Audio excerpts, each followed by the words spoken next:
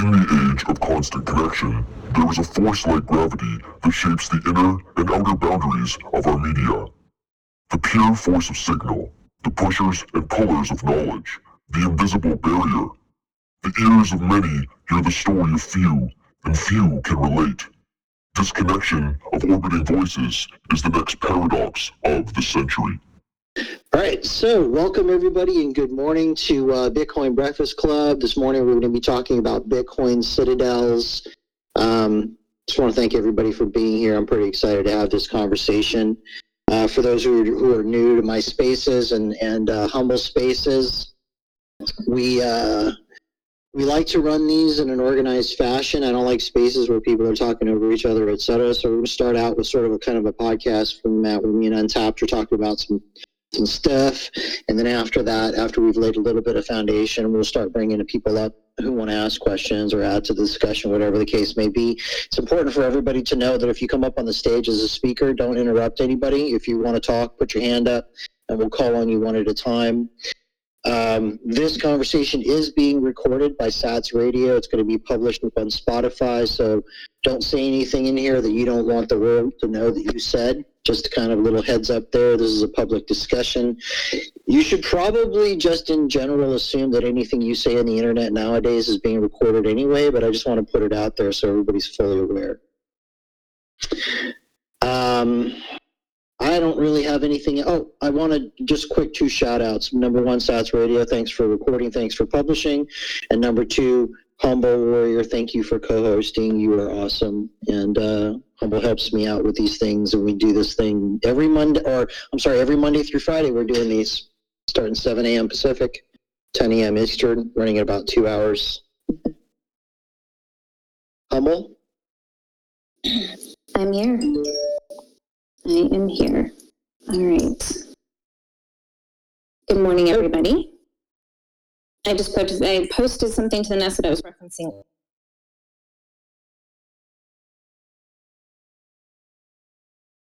An article that came out, I believe, yesterday.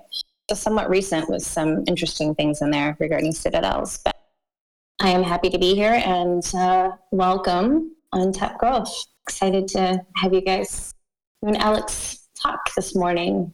Tell us more about these Citadels. Happy to be here. Hey, just to make clear, I got an hour and a half. I got to be out of here 11:30. I pushed a meeting back, but that's about as far as I can push it.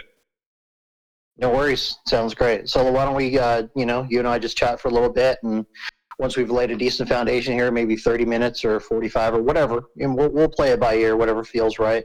Let me just quickly bring up why I wanted to do this spaces. So as a lot of you guys know, I'm pretty new to Bitcoin Twitter. I'm pretty new to spaces. In a previous life, I managed a physical gold fund, and recently this year just came over to the Bitcoin world, was hired on to Swan Bitcoin the beginning of this month, and ever since then I've kind of just been rampaging around Bitcoin Twitter and learning the Bitcoin Twitter space and getting to know people and all that other kind of stuff. Something that I've noticed in my journeys is that there's a lot of people that talk about this concept of Bitcoin Citadels, but I have never really, until I started talking to Untapped this morning, I haven't really seen anybody talking about what it actually takes to do that and thinking through the actual logistics of doing that, the hurdles of doing that, and being realistic about what that actually means instead of some pie in the sky. Oh, it's going to be this utopian thing. We're going to just go there and, we're going to be peaceful and everybody's going to leave us alone. I'm not convinced that that's how things are going to work. But that's just my opinion. So all that said, Untapped, why don't you tell us a little bit about you and your thoughts on Bitcoin Citadels, and let's kind of roll from there. That is such an open-ended question. So, I found Bitcoin because of Citadel building. I didn't get into Citadel building because of Bitcoin, which is a bit of the inverse of most people. Yeah, where do we even dive in, man? Freedom is important. Well, how about you tell me? Go ahead. I'm sorry. Go ahead. Go ahead, man. Well, I was going to say, how about you just tell me your story a little bit? Like, just so look, I'm going to preface this also by saying I know Untapped is a very private person, so there's certain things probably he's not going to say. So just take all of that in mind while we're having this discussion. But Untapped, if you're willing to tell us a little bit about your story, what got you thinking about Citadels in the first place, and then kind of what bridged that into Bitcoin for you. Okay, I'll answer that question through a historical lens to avoid the private information. Throughout history, there's always cycles of society, chaos, societal breakdown. Then you have that slow emergence of the path of tendencies of societal order coming to the surface again, so that you can have the division of labor and trade and all that come back to fruition. There's been multiple periods of history where this has happened. Some of my favorite revolve around stories of actually monasteries and monks. If you look into like the Benedictine monks or the Iona monks were at the monastery of Iona over up the coast of like Ireland, Scotland. They're groups of people that were expecting society to collapse. You're entering into times where like war was falling into chaos. And what they would do is they would consolidate everything they thought was important. So they would go out and find all your ancient histories, all your sciences, philosophies, all the important critical information in mathematics. They would take these books and scrolls, they would copy and record them, store them, sequester them. The Benedictine monks in particular, what they would do is they actually stored seeds and like all the stuff you would need to reboot agriculture. And then they would kind of go off, like the Iona monks went out to an abandoned island that was barely fit for human living. They turned into a monastery, founded farms, and weathered out the storm in the middle of nowhere. And then after that, they had the seeds of civilization kept within their society and community again. So then they would go out in 2 by 2s. They'd send out groups of traveling monks, and they would take the knowledge they had and start sharing it with the world again. And then they'd also take the capacities they had. Like the Benedictine monks would go out and reteach agriculture. They found a little monastery, and that would be the seed or the cornerstone where civilizations would start to sprout. They would start to grow enough food, and then soil's your first productive asset, right? So until you have an overproduction of food, there can be no division of labor. You can't have somebody going to become a blacksmith or a cobbler, and there's no trade until everybody doesn't have to farm. So they would start from that, and then they would bring the histories, the philosophies, the religion, all the things that help people kind of start to organize human governance and consensus again. And from there, be at that emergent tip of the spear of founding the next phase of society. This is what I would define as a citadel. It's in this historical archetype of preparing and sequestering everything needed to outbirth a new civilization so it heads in the direction of freedom and goodness after the chaos ends, so that you can be somebody who is able to weather the storm and be an emergent leader in society. And I love that definition, and it resonates with me. Because I'm a big believer in resilience, and just setting yourself up in ways that make you less reliable on really exterior resources as much as possible. I mean, granted, we're humans, we're in a society, we interact with each other, all that other kind of stuff. But I've thought for some time that we're obviously moving into turbulent times. My hope is that moving forward, we can find a way through these challenges in a peaceful fashion. I'm all about peace. I'm not interested in violence. I've seen that, and I'm not. I don't want to see any more of it if at all possible. I have kids that I love, and I want them to know peace. So I look at things like Citadels and what Untapped is talking about as a way to sort of do exactly that, sort of bridge through that. And Bitcoin is the peaceful way, in my opinion, to move through that as well. So Untapped, talk to me about like how Citadels and the concept of resilience interfaces with Bitcoin, in your opinion. Okay, so with the world we're going into, resistance is only possible because of Bitcoin.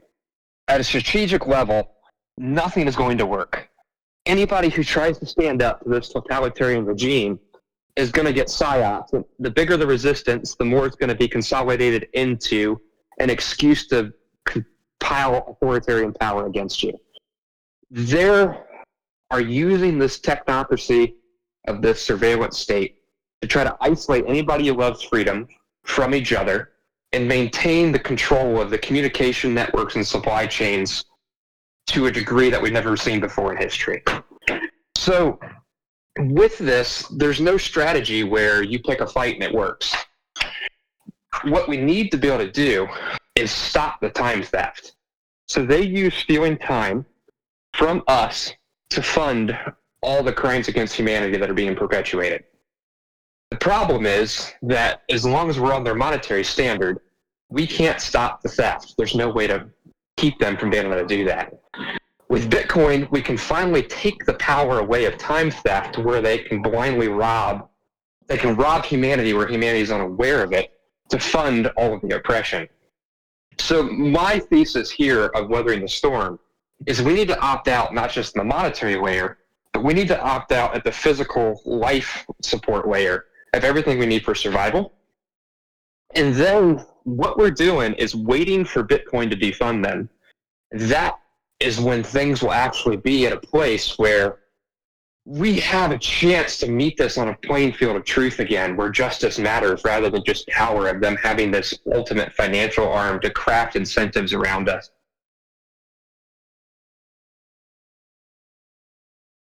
Yeah, I'm feeling that. So let's break this down a little bit. There's a good chance there's people in this audience who aren't familiar with the concept of theft of time in monetary terms. That's a pretty new, if you're not already a Bitcoiner, if you've not already studied monetary policy and the history of money and understanding the way fiat currency works, let's just really quickly speak to that. So the basis of it, you got to understand a little bit about money. And I'm going to suggest anybody who's listening, go look up the What is Money podcast. It's done by Robert Breedlove. He goes deep dive into this stuff. He's got many hours on this subject. And if you want to get, in my opinion, almost a PhD level understanding of economics, and I'm not talking about the economics they teach you and they want you to espouse at MIT. I'm talking about the way things really work. Go check it out. It's amazing. But to summarize it, I'm going to try and summarize it. It's a deep subject, so I may not be able to do it justice. If somebody here in a couple minutes has a better way to explain it, I'd love to hear from you. But you got to understand that inflation, people talk about inflation, prices going up. Inflation is not prices going up. Prices going up is a symptom of inflation. So it's kind of like when you sneeze and you have a cold. That's a symptom of having a cold. The sneezing is not the cold is the cause, right? So the cause of prices going up is too much money in the system chasing after the same amount or fewer goods. That's the cause of prices going up. It's a supply-demand thing. And what we've got going on in the United States and therefore in the world, because the United States is the world's reserve currency, is that we've been creating ridiculous amounts of money. And by the way, that can't stop at this point. There's a mathematical equation going on here where they can no longer really take their foot off the gas. I mean, there's a lot of people that say, well, they still have lots of tools left. I have my doubts. There's another book that I would highly recommend. It's called The Price of Tomorrow. It's written by Jeff Booth. Go check this out. He does a really good job of explaining the deflation versus inflation powers that are sort of affecting this whole thing. And you need to have a solid understanding of that first. But at the end of the day, the effect of inflation is that the prices go up, your income doesn't match how fast the prices are going up. The cost of things run away from you. You've got younger generations of people today who are looking at the cost of homes, et cetera, thinking to themselves, I will never be able to afford that. And that is a net effect of that inflation. People are running on a hamster wheel trying to earn dollars, and they're chasing the dollar, they're running after it nonstop.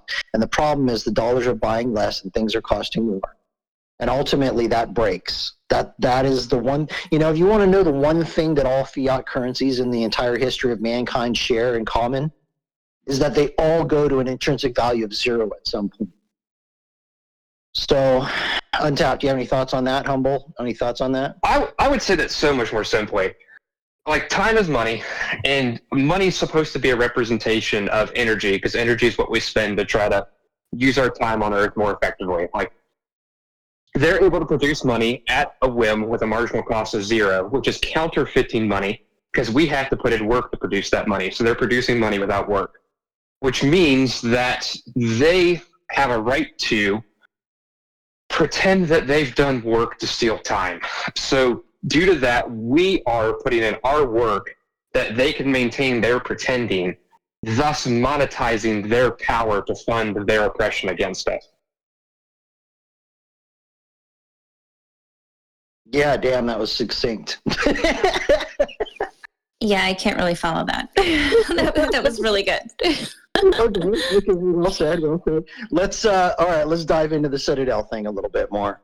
Untapped, like, describe to me, okay, think of it like this. If you had to pick 5 factors for a good Citadel, what would they be in order of importance? Like, number 1, what's most important? Number 2, number 3, number 4, number 5. Interesting way to frame it. Let me think about that for a second. I mean, I guess I would say first is mindset. You first and foremost, you got to be willing to face the hard question of what are you trusting in, and choose that in everything. Like the whole Bitcoin culture, don't trust, verify, but you got to be willing to extend that to all the areas that make you uncomfortable. I was talking in a space with Svetsky the other day, and we were talking about the term faith, where I would define faith as the capacity to handle the tension in the middle of the unknown, to continue to pursue the unveiling of like what's real, and be dedicated in honesty to it until that realness comes into being. So it's like with Bitcoin, right? We understand what is real here with Bitcoin, and us taking the risk of being a part of this community and storing our monetary energy in it is an exercising of that strength of belief that this is going to be something that does what we believe it will be, right? And if we don't have that same inner strength, that inner capacity to handle tension in every arena of our lives, any blind spot you have is going to be a spot that can take you out. Because in a world where you need total sovereignty due to this oppression, one single spot can be like a catastrophic spot that just takes out your entire initiative. It could be something just as simple as like you go out, you get your land and all this stuff, and then during the rejuvenation process of the land, like they cut off your ability to get fuel because you don't have a digital ID anymore, and you needed the fuel to get the fields mowed in time to get the cows on it, or like to even deliver your meat to the markets for your customers. And so because you didn't have a secondary stockpile of gasoline, you now are stuck. Or like an even more like poignant one. Currently, supply chains are broken for parts to repair tractors, or even a lot of vehicles. A lot of tractor manufacturers, like John Deere, Mahindra, a couple of guys over I know in the Southwest, the dealerships don't have any parts. The way that they're fixing tractors, even inside the dealership, is they're paying machine shops to fabricate one-offs in order for them to better repair things they're working on. Now, currently, you've got the shortage of magnesium happening, which I think is under the surface warfare coming through the situation with China. That's going to cause shortages with aluminum. That's going to propagate into the entire industrial manufacturing of all the stuff we need. It's like you have to be willing to look and say, what am I trusting in everywhere I look? So first and foremost, like the most important thing with a Citadel is a mindset. You have to be willing to look at it strategically at all of the parallel dependencies and not close your eyes. You got to not be scared. You got to see it eyes wide open, know just how risky it is. Even the ones you can't solve. You can't assume anywhere that just because it's a world you don't know as well as the others, because the worlds we know well, we all know they're just fucked. Like, we understand that.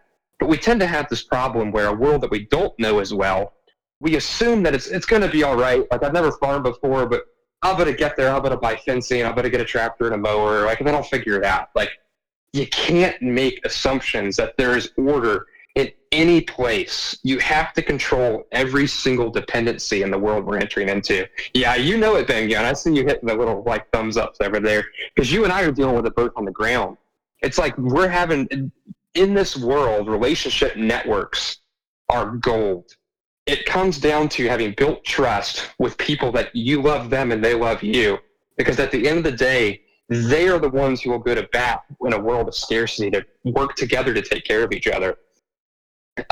So, I mean, I would just say step one's mindset. And until we hammer on mindset, like sheepdog versus sheep, talking about anything else almost doesn't even make sense. Yeah, that's an awesome way to frame it. Because I think this is just an opinion, but first of all, a lot of what you said, like people who haven't thought about this kind of stuff, it might scare them a little bit. And look, the purpose of this space is not to scare anybody.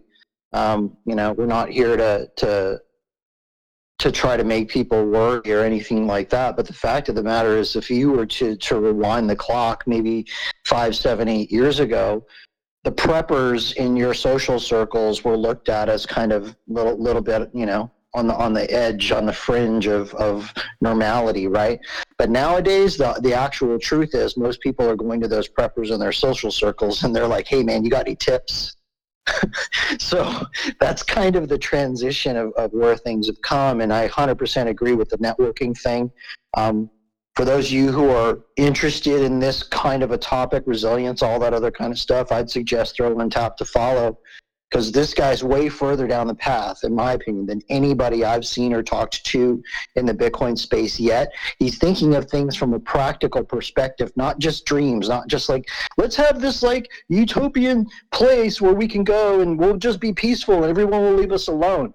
I will tell you my own personal opinion on that is not the case. You're not going to be left alone. So, and we can get more into that in a minute. Welcome to everybody who's joining us. We're talking about Bitcoin Citadels today.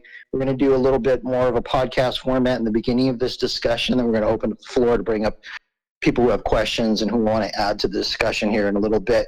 Untapped, what do you think is sort of the next step a person needs to be considering when it comes to Citadels, looking at it realistically from your perspective? I would just say war is won and lost by logistics. I mean, we could talk about security, we could talk about the information warfare going on out there, but if you start from a place of just total self-honesty, of saying, what am I trusting in this dynamic of what I'm trying to build, and assume that you need to verify it all the way down to the roots of it, that's going to get you there no matter where you start. Now, don't think that me hammering this stuff is black pill. This is totally winnable. It's just you have to actually step all the way forward in a strategic level thinking where, like you from the military, I'm sure you understand this, where the difference between tactics versus strategies. One of the big mistakes I see everybody making is they're thinking in tactics instead of strategies. You need to have a comprehensive strategy of this is the way I'm framing the world, these are the problems I'm trying to solve, and then you implement the tactics that are the best suited to manage that risk.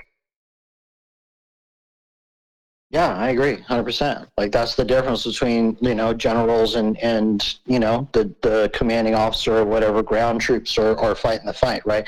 There's a difference between fighting a fight or a battle and winning a war, and the difference is logistics. Exactly what you said. We call it beans and bullets in the military. Like that's what the generals do. They're not sitting there worrying about the tactical situation. They're wondering, okay, after this battle is done, how do we get the necessary supplies in place and make sure that logistic chain keeps flowing so our boys never run out of fuel and ammo? 100%. So what would you say, just go all the way up to the strategic level, are the most important things that need to be solved for strategically to try to build sovereignty for your family and community?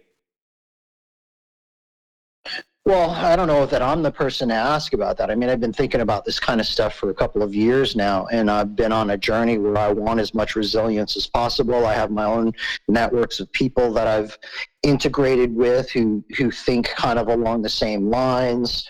But I mean, as far as the overall big picture logistics stuff, I mean, I think you're better suited to talk about that than I am. What are your thoughts on it? Give me what you got. Let's go back and forth on it a little bit, because I'm sure that'll be healthy for everybody to hear. All right. Well, okay. I I know this. I've talked to Untapped just a little bit this morning privately, and I know he thinks really big picture. He's thinking more on the general level. I'm thinking more on the tactical level, meaning like from my immediate family and the people close to me, I think in terms of water, timber, food, shelter, and then defense. Now, by defense, I mean,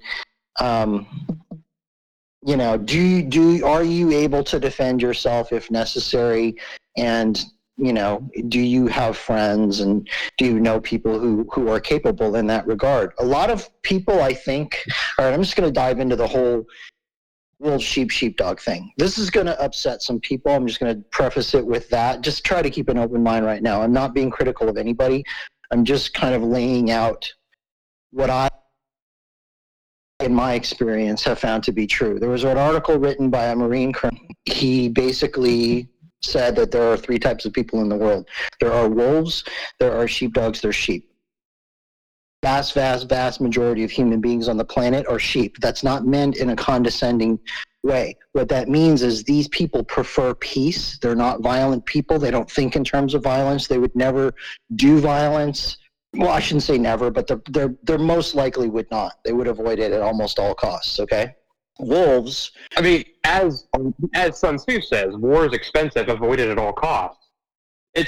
War is a breakdown of trade and healthy collaboration between people. All it does is a negative loss for society. We'd rather not fight war if given the choice.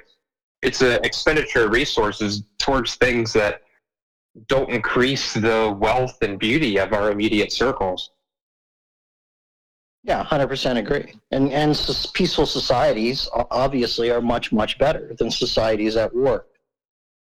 So to continue the analogy is that wolves, according to this Marine colonel, are people who fall into that psychopathic end of the spectrum. They're more, you know, they have sociopathic, psychopathic tendencies. They fall into that spectrum where they prefer to use violence if necessary to control other people and exert dominance and power over others. Now, there are people who fall into this spectrum who use nonviolent means. If the system is working in their favor and they can find themselves in positions of power, they're happy to use that as a tool, keeping the mask on, so to speak, so people don't really know what they are.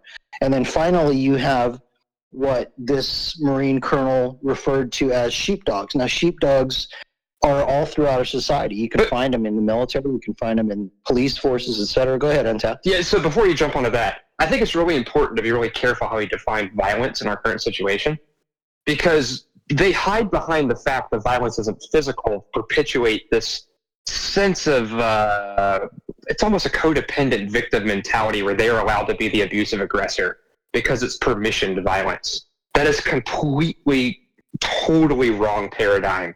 I would phrase violence as any place where you're oppressing the natural rights of another. And that can be done through the monetary system of time theft with inflation, where they're counterfeiting money. That way it steals it from our savings accounts. That could be done through the media and psyops, where they're manipulating the masses in order to push them into places that's not where they really want to be going. Like, all of these things are forms of violence where you are destroying the self-determination of another human being. Free will is the thing that any healthy society honors and respects to facilitate that place within each other, because that's that slice of the divine that makes us different. If that's not being respected, that is what I would term as violence. Yeah, 100%. Absolutely, 100% agree. So it doesn't have to be violence in the traditional terms, right? Like, you know, being robbed at gunpoint or whatever. But all of those things, I agree 100%. So finally... Because at the end of the day, like, lies are kind of like violence, right? They don't have an adherence to truth, and due to that, they are able to control the narrative around us for the sake of oppressing people. It's that divorce from reality that's just trying to pull us all into the same. It's not allowing us to, with our free will and choice, maintain groundedness. 100%. It's the divorce from truth is what it comes down to, right? It's all about the lies and the deception that are foisted upon people in order to sort of take advantage of them. Okay, and I'll finish up the analogy and we'll move on. So the last part is the sheepdogs. These are people who recognize that wolves are real. Here's the interesting thing I've learned about the portion of the population who don't think in terms of that kind of force, is a lot of them don't realize or don't believe that these folks that are on the psychopathic end of the spectrum actually exist. And sheepdogs are sort of eyes wide open people, because we've dealt with evil, like for real, and sometimes on a daily basis. So we know what it looks like. We don't sit around pretending that it doesn't exist. And I find that a lot of the population will kind of stick their head in the sand and not acknowledge that evil exists right up until the moment that it's wrecking them. And that's why sheepdogs are important. Now, so back, and I'll finish up with this. The last component of to me, Citadels is defense, and you need sheepdogs for that. So yeah, at a strategic level, I'd put almost all of those things inside of like the prepper box of like tactics. I'd say there's a few other strategic considerations that matter a lot. You need sovereignty over all the prepper stuff like that, which is you're just on the boots on the ground situation and the way you solve all those little pieces for your family, whether that's growing food, as having stockpiles, like plans for water purification, like having your firearms and your like plans there for defense. But then, so I'd say there's a few other ones. You need sovereignty in your tech stack. This is an information war where they're using the tools of the surveillance state to very precisely target people who are not going with the agenda.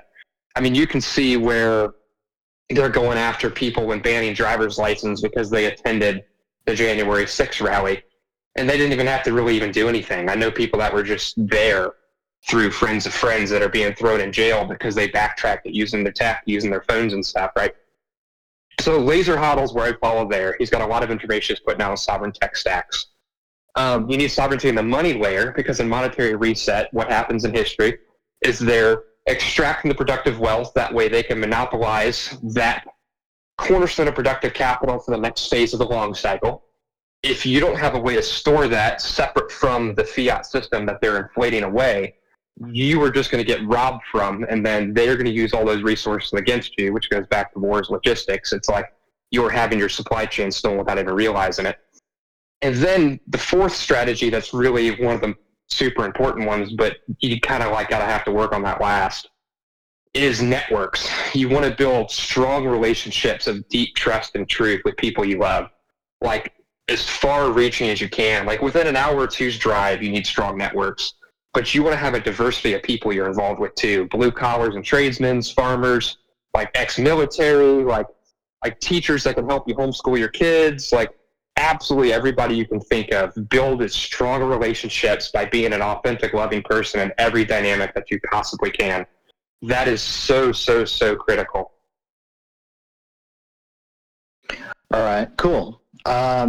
I think that's 100% right on, because ultimately, we were talking about this the other day, Bitcoin Citadel economies. These are actually popping up organically now as we speak. So there are doctors that are getting together and starting to form networks. Just look at all the various different industries that have basically been under attack, and you're starting to see like-minded people starting to form networks to create basically an alternate economy. And it's the Bitcoin Citadel economy is the way I look at it. So this has been a pretty good foundation for a conversation. I'd like to, here in just a minute, open it up and start letting some folks come up from the audience who want to ask questions or add to the conversation.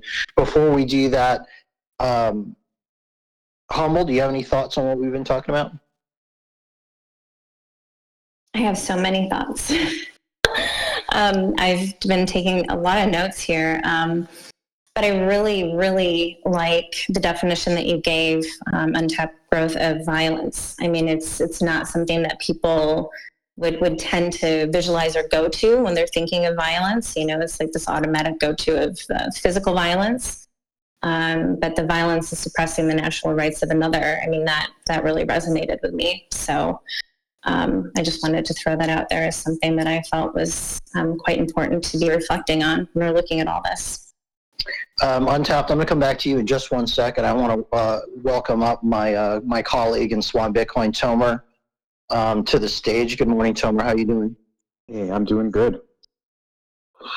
What's up, buddy? Hey, friend. I heard you asking some tough questions, and I thought I might try to not answer them with answers, but to tell you how I might be thinking about them, so that you could challenge me and let me know if I'm thinking about them right at all, or if I'm taking undue risks. Because they're tough questions that you posed, right? Like, what was it? It's, what do you? I can't remember exactly now because I raised my hand a little while ago. But you were asking, like, what level of preparation do you need to? How deep do you need to go to be prepared for whatever might come? Was that basically the way you framed the question? Yeah, that you need to expect to need sovereignty in everything. And there's a few different layers for that, right? You've got the breakdown of supply chains that happens during the monetary reset and shift of the long cycle. So, like, anybody who studied logistics knows just how bad it is. And I think there's covert warfare happening too with China, with like the chips, and then Taiwan, then the magnesium stuff, and then you've got our government and what they're doing with the oil supply, which I think is intentional weakening of the United States to put us beneath the UN agenda. So you got these macro level, like, geopolitical stuff happening. That in itself has its own layers of things that's just going to break everything. Like for example, I'm working on building my local Citadel farm. I can't get a tractor. I ordered my UTV last May. I just got it. That's way worse now. I can't get tires. I can't get parts to fix tractors. A lot of stuff's going short in the animals care place. Like, you can't get lysine, which is a major component of most chicken feeds and animal feeds. You can't, like, I ordered tires for my truck. I can't get those. I may have said that one already. So, like, layers and layers and layers of stuff. And this is just due to the geopolitical stuff. Then you got the secondary risk factor on top of it, of this whole medical surveillance state with digital IDs and things. They're trying to push and push and push to get us into that central bank digital currency where they can use a social credit score to manipulate human behavior, right? They want to go towards this communist-based AI system, essentially, is what they think is the next type of human governance that's going to be good for humanity. They tested it at China, and they're trying to roll it out to the rest of the world.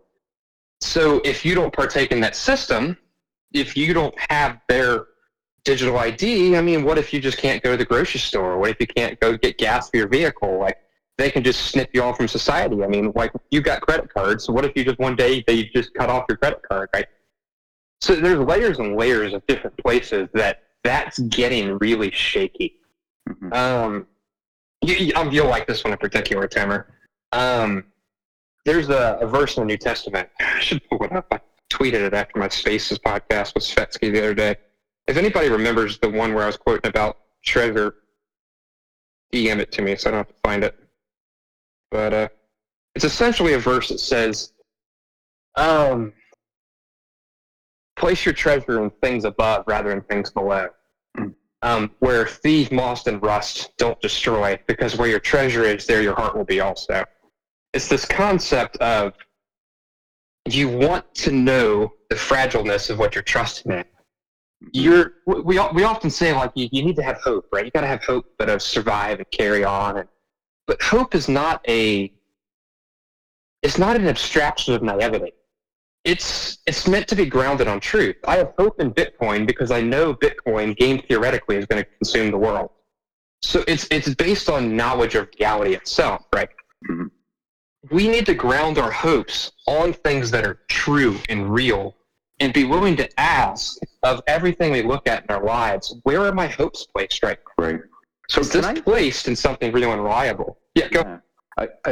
I'll try not to be too long in this because this is your time. I'm old enough that I remember the Y2K bug, and this was positioned as a crisis at the time, and the whole world was going to end if everybody didn't pay consultants money to fix the Y2K bug, and many people prepared, right? Like, people bought generators and they loaded up gas, they filled up their cars and they filled up gas cans, and they obviously over-prepared. I remember my sense was that it was hyped up over nothing, so it's different from the situation now. And I said, my joke was, I don't want to live in a world without computers. So if they're going, I'm ready to go with them. And I didn't make the preparations, and of course, nothing happened either because we all prepared for it or because it was a nothing burger to begin with, which is what it was. And when I think of making preparations for these things, I think I completely agree with you. Bitcoin's going to succeed. The question is, how will it succeed? And how much pain do we have to go through before it succeeds?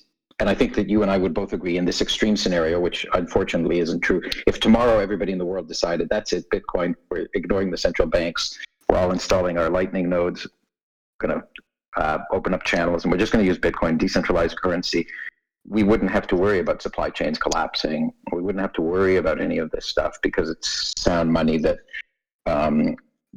that causes capital to go to where it's needed and to support the civilization. So I just kind of want to pause there. I have a couple more things to say in terms of how I answer your question, but I just want to make sure that that you would agree. And if you don't, that's fine. I don't want to force it, but I don't want to go down a different path of the conversation if that's not something that you would agree with, that if Bitcoin was adopted widely, it would fix all of these issues. Before you answer that, Untapped, give me 1 second here. I want to try to get everybody up to speed on what we're doing and just summarize where we are. We are talking about, obviously, Bitcoin Citadels today. That's the topic of the discussion. I think people who are in this room right now are interested in resilience, and that's why they're here. So we're going to open it up here in just a second to people who want to ask questions or add. So Untapped, do you have any things you want to say before we start bringing up people asking questions?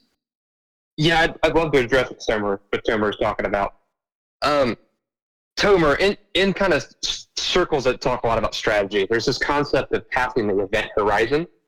When you're thinking in macro, especially when you're thinking in complex logistics, this event horizon goes over long periods of time. So when we talk about Bitcoin, we have to be really clear about time horizon. I think over a long enough time horizon that having a hard money standard grounded to reality where you can't produce it with zero marginal cost is going to reconnect the monetary communication tool of humanity back to energy itself, which is going to fix a lot of problems because now you have discipline where if you try to divorce yourself from reality, you're going to crash really quick. I think that that's going to last a lot longer than people realize. So like people talk about like, how is the oppressor is going to pay for armies and enforcement when we shift to a Bitcoin standard? Well, I believe that they already have stolen lots of Bitcoin, more than we probably realize. I mean, you look at the stories we already know of, like Bersia, BitMEX, Silk Road. I mean, they've got a lot of coins hidden. We know they're going to print a lot of money once they figure it out and probably use their regulatory power to fractionally reserve these exchanges to extract as much as they can. And then they're going to use violence, most likely, to try to steal as much more as they can. This is their MO. They've been doing this for generations to get their will. I mean, this is the petrodollar system where they'll bomb nations, right? So, I mean, first there's that. I mean, I expect, even best case scenario, it to take 10 to 20 years before they even start to get pinched if they really accumulated enough as much as I think they're going to, and then it hyper-Bitcoinizes because they're going to have a pretty big treasury. Hope for the best, plan for the worst. It may not happen that way. But going back to the logistics question, I believe we're past the event horizon on logistics itself. I think supply chains have passed the point of the exponential ripple effect, where even if everything was fixed today, and the whole world came into alignment of saying, we're going to work together and solve these problems and not have any adversarial like stuff happening between China and the US or anybody else, that we would still have a lot of chaos of things breaking to a point where people would go hungry from it. Okay, so at this point, I think we'll start taking some more people up on stage to ask questions, etc. Just one last final comment. I guess with all this kind of stuff, because I think a lot of people don't like thinking about this stuff. I think a lot of people, it makes them very uncomfortable. They don't want to think through scenarios. And like, this is not about doom and gloom. We're not here to kind of like make everybody depressed. But it's like in the military, you know, you want to know what's going on. You want to know what the enemy's doing. You want to know what the enemy's position is. You want to know how they're outfitted, how they're resourced, where they are, how they're moving, all that kind of stuff. That's not because you want to be just all depressed about the fact. It's because you need to know what's going on to properly react and to properly proactively take steps that are gonna enable you to prevail in a given situation. So, topic today is resilience, Bitcoin Citadels. Humble, have you been keeping track of like the order of people that are asking to come up? Because I'm not. Yeah, that's what I'm here for. Harry is next. Well, he's next, and then I believe it's Tim and Mo Sats. Okay, perfect. So as we do this, as we start bringing people up, and we request that whoever is coming up, please be kind, be polite. Take your turn, like by putting your hand up. If there's something that you want to say, we will call on everybody individually. Go ahead, Untapped, and Humble. Go ahead and bring the first question up. Okay, so just real quick to address what you're saying, like this isn't a black pill. Everything is totally winnable. Humans have existed for all of recorded human history, largely as smaller family units that took care of each other. It's totally solvable. Just because there's this surveillance state that's trying to get into our space doesn't mean this isn't possible. But I would frame this through the lens of what one of my mentors told me a long time ago. And this was through a landscape of like personal growth and development, like spiritual growth. That if you want to become who you have it in you to be, you have to be willing to admit how deep the darkness goes. You have to truly be willing to know yourself and know everything around you. Otherwise, you fail to ask the full question that it takes to see the tension in order to grow. I know that feels painful, but that suffering is the proof of work that enables you to achieve that journey across that place to get there. 100%. And I'm going to add just one quick thing, Harry. I'm going to call on you just a second here. Is that in the teams in the Navy, you know, there's basically a saying that goes, "Seek being uncomfortable." I'm paraphrasing it, but that's the whole deal because that's where all growth comes from. Good morning, Harry. How you doing? Good morning. Thank you for the spaces today. I love getting to listen, and I'm just grateful for your stewardship. My question is around the event horizon that you were talking about. It seems to me, at least the construction that I work with, is that the event horizon we're dealing with is that we're exiting what a governance system that resembles more of a social contract around, you know, sort of relatively mutually agreed upon what you must not do. And or what you can't, what is unacceptable, and we're entering an event space where the prevailing wisdom, I guess, is that we're moving towards a what you must do, and I think that obviously Bitcoin and the ongoing governance structures that Bitcoin offers is continuously narrowing rather than continuously widening. How does the Citadel, in the way that you're thinking of it on Untapped specifically, deal with what you can't versus what you must? This is a very great topic. This is one of the weak points, right? Because with them having the monopoly of violence and all the regulatory power currently, they're pushing the boundaries of what is legal by creeping and pushing the Overton window of what they're allowed to do in society to break the social contract. They're violating the Constitution and just one piece after another eroding what we've agreed to in society. But if we try to do that, they crap down on us hard, right? And the justice system itself is breaking down inside of that. I would say first and foremost, you have to understand in this world, when you have collapse, there's three main phases. There's first the phase of preparation that happens inside of the current legal paradigms. You're getting ready for chaos, but you have to live by the rules. Phase two, the rules start to break down in pockets, and you have to be really careful, because if you live in a world where you're not expecting there to be rules, and then you move back into the world where there is rules, it can come back and bite you. So you have to kind of be really cautious as you move between those pockets of chaos and the pockets where the old world still has power. Phase three is total chaos. So first and foremost, I would say you have to know which phase you're in, and you have to be willing to transition mindsets quickly between them and understand which mindset those working against you is using. Is that starting to get towards what you're thinking about, Harry? Or are you leaning towards something else with Citadel? No, absolutely. This is at the heart of it for me, because we are in this transitory period, and transition means chaos, and so managing chaos and trying to define order within both circumstances is top of mind for me right now. Thank you guys, everybody. Really, really thank you. Thanks for that question, Harry. I'll go ahead, Untapped. I'm sorry. Yeah, so to give clarity, I would say most of the country, we're either like at the middle to the end of phase one or near it right at the end of phase one.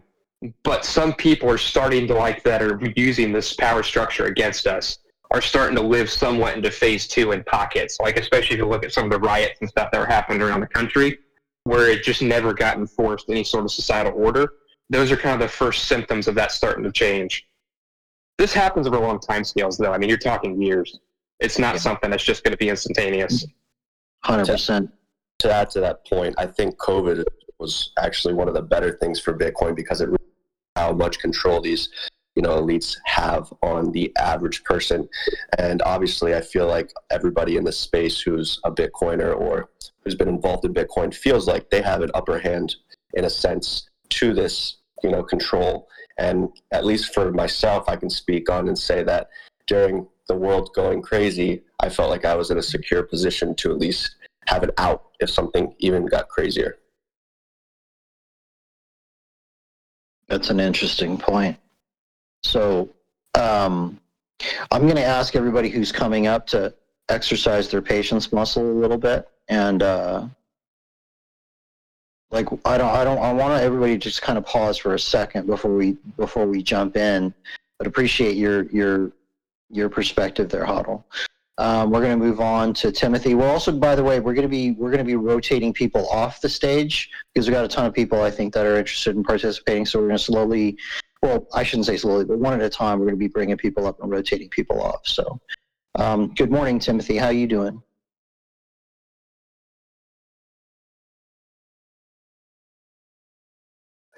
Nope, can't hear you very well. Yep, we need you to do. Sounds like you're really far away. Yeah, we can't hear you. We'll give you a second to try and fix it.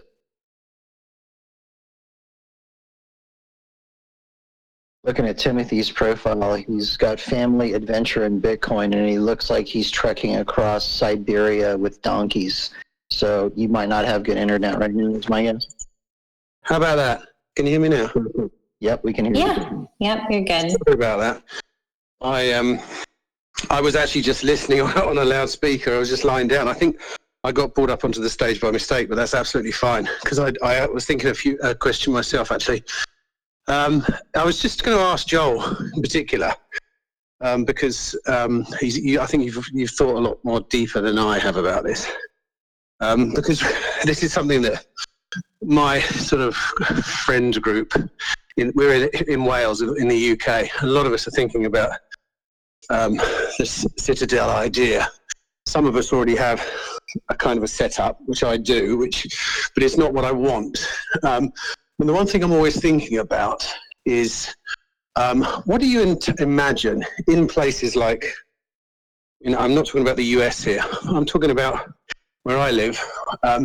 What do you imagine happens when, say, a new tax emerges which taxes your property and starts eating into your ability to be self-sovereign?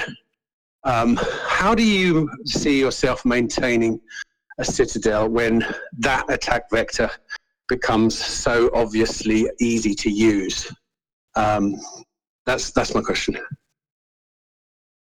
That is absolutely one of the things that needs solving.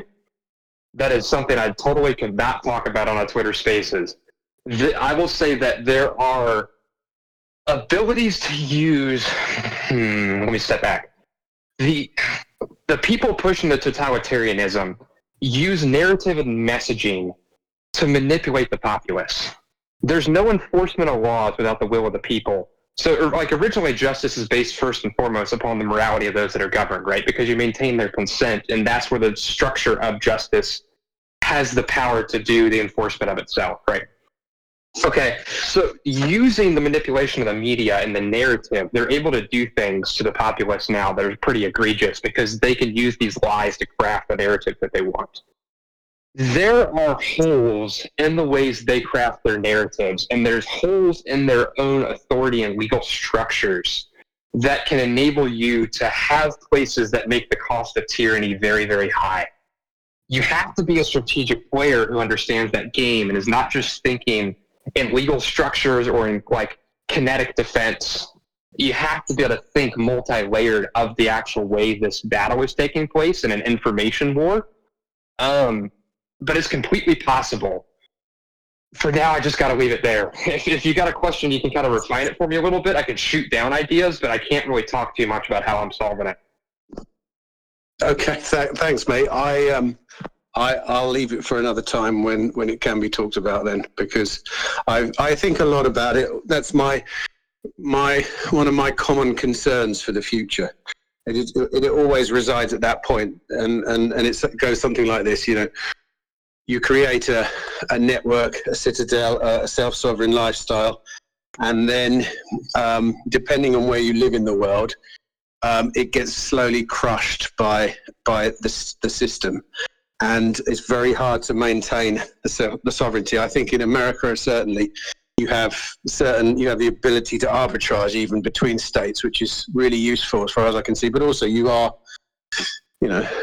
have weapons there without putting a finer point on it, and I suspect a number of people were prepared to sort of like protect themselves. We don't necessarily have that system in Europe in the same way, and so yeah, it's something that a lot of us think about a lot, and we all have our ways of dealing with it, slowly but surely. But it is the number one thing we think about, I think. Let me say a little bit of strategy just to give you a little bit of ways to solve it for those listening. First and foremost, visible citadels are nearly impossible. I would recommend nobody do what I'm doing. I'm doing it for very particular reasons, and don't do it. I 100% agree with what Laser Hodl talks about, of like if you say like you're trying to buy like one of these little towns or an old school and build a citadel, that it's going to be just like that place in Keene, Maine, where they had the little Bitcoin haven, then the feds raided it and stole everything from them. Stay small, stay hidden. Do what Chino and Soul Explorer and all those guys over on Bit by Bit Pod are talking about, building a mesh citadel of just under the surface mesh networks of relationships where you're connected but nobody knows you're connected. That is the ideal way to solve the problem. The complexity of trying to solve it when you're visible using narrative framing is very difficult. It's insanely difficult. This is especially when you're starting to get into using the more complex legal structures and stuff to like slow the movements against you and increase the cost of tyranny. But like for those who are thinking bigger, let's just frame it this way. Like any of the big stuff that's happened in our country where the feds have done something crazy, like say like Waco, the first step that they have to do is make the people look crazy. They have to make you look like you're a domestic terrorist or something insane. That is the first move in the chess game against you. That's happening on Bitcoin Twitter like crazy already. They're trying to frame like saving as violence. They're trying to frame toxicity and adherence to truth as like exclusion, so that it's going to like when Bitcoiners don't sell that they're harming the world. These are all places where they're trying to frame the narrative in a way to make us seem extreme, so that then when they shift to a world of more kinetic violence rather than this information warfare violence, they can do as they will. You have to win the information war. You have to understand it with discernment and adhere to the truth with honesty together. Otherwise, that game is really subtle and it gets spun on you. The easiest way to win that is stay small enough that you don't have to fight it. Try to do what Soul Exploiter's talking about mesh citadels is where I just go right back to sum that up. Agreed. Thank you. Thank you all. Enjoying the conversation here. Thanks.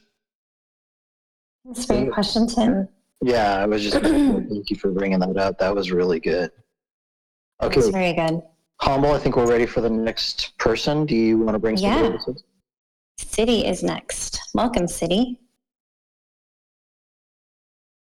Well, thank you, guys. I've been following the spaces for some time, and I see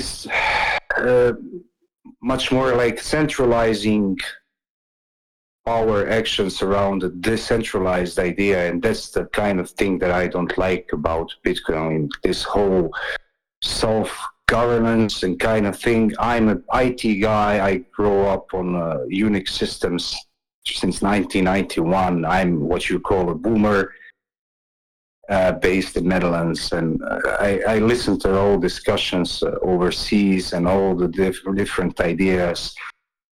I don't know how many of you guys, and so this is also your I cannot take the power of it. It's like you're contributing to the Bitcoin and to the spreading the word and spreading the technology and bringing some truth out there to the newbies guys who are just realizing that our financial system is crumbling down. But yet don't forget, we have to have products and instruments based on Bitcoin. We have to have new services as the form of exchange in the future economies. It's not just about forming citadels and sorry guys, notifications. So I'm not sure, are there any thoughts on new ways how to employ the Bitcoin, transferring it to new services and selling it, multiplying, 10xing the Bitcoin idea rather than just sitting on the shares and watching it grow and benefiting off it? Because as we it's quite hypocritical. We are being hypocrites if we are just waiting and benefiting off it instead of employing it.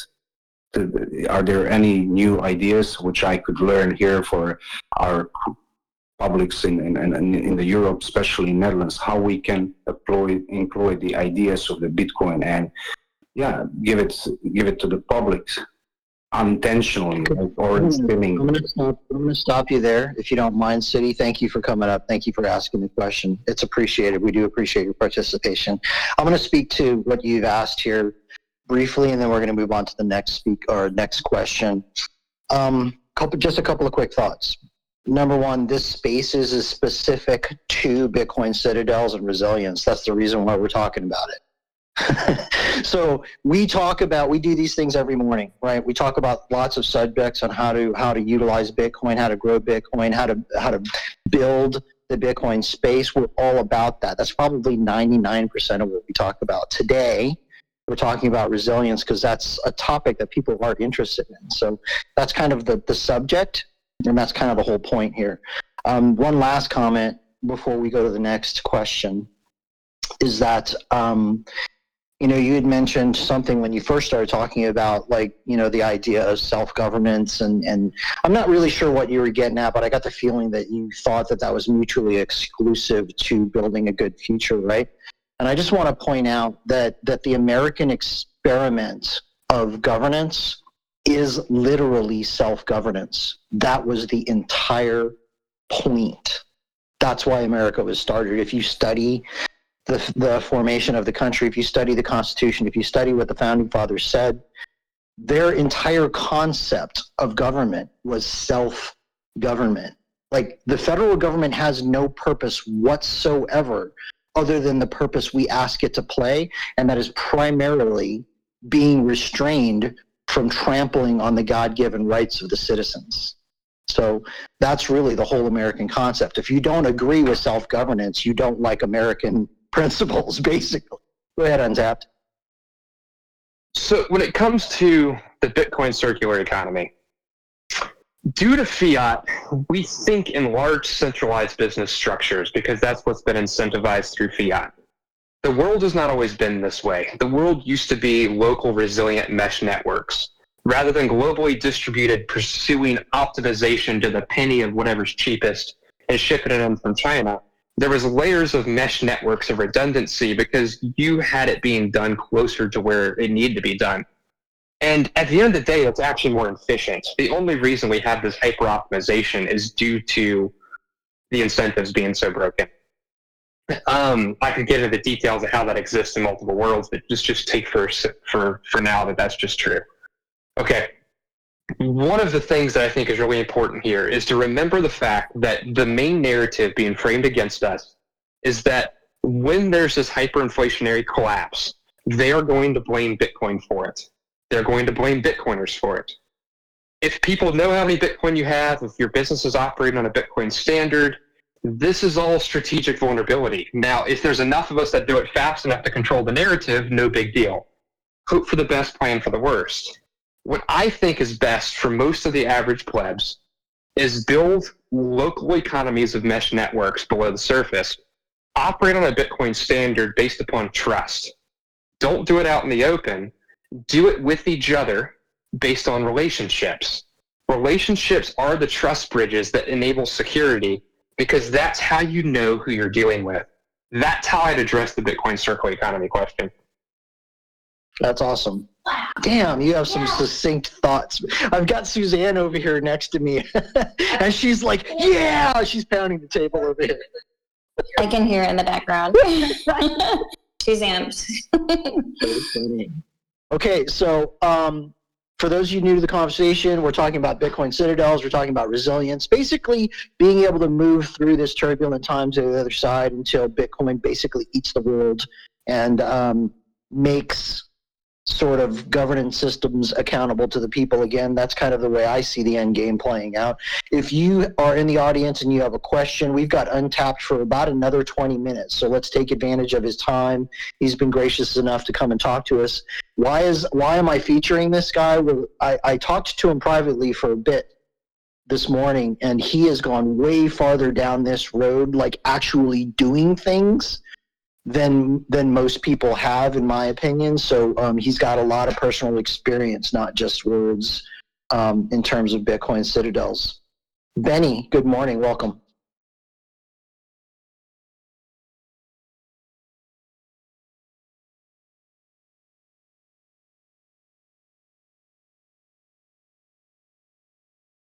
Benny looks like a bot. Bye, Benny. Oh, boy. So one way to tell is just look at their speaker count and look at their profile. If their speaker count, or not their speaker count, their follower count and who they're following is pretty similar and it's low, and what they like to do is they like to just pop up on stage. Oh, let's see if it's a real person. Let's try one more time, Benny. Go ahead, Benny. It looks like it's still connecting on my end.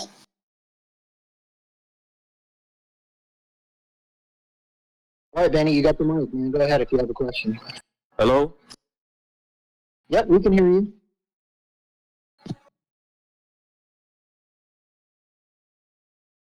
Hi, Benny. Did you have a question for us this morning? Or afternoon or evening, wherever you are? Maybe he was just hitting Hello? buttons randomly. Yeah, we can hear you. Please, ask your question. Well, I don't have a question. I'm really excited. I just joined this group. This group was shared to me. I just joined new people all the way from Africa. I'm joining you all the way from Africa. Awesome. Well, thanks for joining us, and we're glad to have you. So if you've got a thought or a question or something to add, please go. Not really. Well, I'm new into Bitcoin. I'm still willing to learn. Awesome. All right, well, hang out. I hope you learn lots. Who's next? Well, that's a good question because we had somebody pop up and it just went down. So I don't have anyone right now. All right, awesome. So, Humble, go ahead, Untapped. While you guys are waiting to see if anybody else wants to hop up, I'd love to ping at you a little bit about thinking about the U.S. Constitution and what America was meant to be of self-governance. If you look at most of the things that we're suffering from today, almost all of them have their roots in the original founding of the country, where the founders tried to mitigate risk by centralizing power. And a couple of them argued against it, and a couple of them pushed it, and it slipped through, right? There's these little foundations laid, say like for the central banking, right? For the sake of funding armies. It was like there's little cracks where that was allowed to kind of have thoughts about that included in the original writings about our country. It was all these places where they weren't okay with allowing the free communities to bear the risk of having to coalesce around solving problems together freely when it matters. it was like trying to mitigate risk up front rather than allowing the like organic nature of human relationships to problem solve and bear the good or the bad together. I think Bitcoin is a place that we're going to change how we approach human governance because of that, because we understand that enabling the creative destruction of the marketplace and of humans is how we maintain freedom and healthy, peaceful consensus over the long hauls. I'm hoping we get a second shot at kind of America 2.0, and it's going to last a whole lot longer this time. Yeah, I agree 100%, and I have the same hope. So let me speak to that really quick, and then Acid, welcome. I'm going to call on you in just a second here. So I have two quick thoughts on the whole formation of the country, the Constitution, and then governance. Number one is, I agree 100%. Like, the Founding Fathers were pretty smart. That's the whole purpose of the 10th Amendment of the Constitution. I'm going to paraphrase it, but basically it says is that any powers that are not specifically granted to the federal government are prohibited to the federal government, meaning the powers are reserved to the states and to the people themselves. So anytime the federal government goes out and does something that is not specifically granted to them by the states and the people, there is in violation of the Constitution of the United States. That's the first part. So that's super important. Like, that's important to understand because they did that so the states had the capability to push back against a federal government that was in violation of our own Constitution. And I had another thought about that and completely lost it. So we're going to go on to the next. All right. That's all right. That happens. I believe that Acid is next. Acid, welcome. Hello, everybody. Yeah, you might know me better as Soul Exporter, but Acid Lord was a title given by me by our good friend Sweet Toshi, who's now away from Bitcoin Twitter. But if he might be hear us, we miss him, man. And I just want to have a very stupid question and something else to say. The stupid question is just, is this recorded because I missed this entire session just connected the last 10 minutes maybe, and it sounds like a great rip. That would be the question, and the only thing I want to say is, yeah, I came up with a lot of stuff with the mesh Citadel idea, but it are the people like Untapped and Ben Gunn. Those are the real guys who are building and growing things as I was dreaming about. So I just wanted to say we need more of those to make the world a better place. To the, I don't know who it was speaking or asking about what to do to City Shower, I think it was. How we make the world a better place, or instead of just sitting on stats to make to see the number go up. Man, I actually hear you, but the only way to change the world is to start on your own space, and that can start with just yourself. Like Citadelium says, the Citadel is you, it starts with yourself. And I think that's the most important lesson is that Bitcoin can bring us is Bitcoin or sats make you accountable for what you do. So before you point a finger to anyone, put your thumb to your chest and see what can I change. The biggest examples again, Untapped, Joel, and poor Ben Gunn. I just want. When I was young, I used to have a lot of dreams what I would become, and now I can say I would like to become an Untapped or a poor Ben Gunn. So thanks, you guys. Thanks for sharing that. That is beautiful and so true. It starts with us. It starts with yourself. It's good to see you, Soul, man. Love you, buddy. A lot of people don't know this, but Soul Explorer has kind of been an underground advisor for me for a long time. A lot of the stuff I'm doing, I had original synthesis and conversations him and I had where I got stuck and he helped me solve it. So I would love to hear you elaborate more on some of this mesh Citadel concept and Citadel to Mine concept. I'd love to hear you explore those thoughts a little bit. Like, I agree with you where it's like sovereignty of the heart and mind, sovereignty of the money, which is your life force and energy and time. And then everything else grows out from there. I mean, I would even say the next step is sovereignty of relationships, of building community with those that are good-hearted, trustworthy, honorable men that you can have these long-standing places of community with where you have each other six. But if you had to like talk some more on that, why would you say like why Citadels? Why sovereignty of the mind first? It's just to be true to yourself to start with. You can dream big, but the only thing you can change for yourself is the space around you. The smallest space around you is yourself. From yourself, you go out to your family. Are they well provided for? And I don't mean a lot of toys for the kids or the wife has beautiful clothes. Yeah, my wife is Fiat-minded. But I try to express here the psychological needs, the place to feel safe, and that's not only physically safe, but you cannot build a better world, or you cannot love anybody or be loved if you don't love yourself. And love starts with truth. So you have to be true to yourself. Find what are the things I need in life, what would make me happy, and no, not the questions of Lambo or stuff like that. That's really shit. I often hate the number go up narrative. Yes, Bitcoin number go up, but it's a symptom and it's not a goal on its own. So if you have yourself figured out, and I'm still working on that, then you can go further and further. And that's like in the graph with the Dunbar's numbers. You have in the Dunbar's numbers you have person missing, the self. Then you have your family, your super family, clan, tribe, up to the 150 there. And I think that's where you can see the different forms of states that we have seen in history. Like communism is not bad, but communism is just not a form to do in a big group. Communism is perfect in the family sphere, for example. Socialism, you can include your friends or those that you trust more, but not so much as the ones that you call family. And to be clear, family is not only your blood kin, but for me, family is now also Untapped and Bengun, Chino, bit by bit, Max. Those are becoming like a next level. And it's not that they say beautiful things. It's not that they're doing beautiful things and they're saying beautiful things. But a beautiful idea alone doesn't bring anything.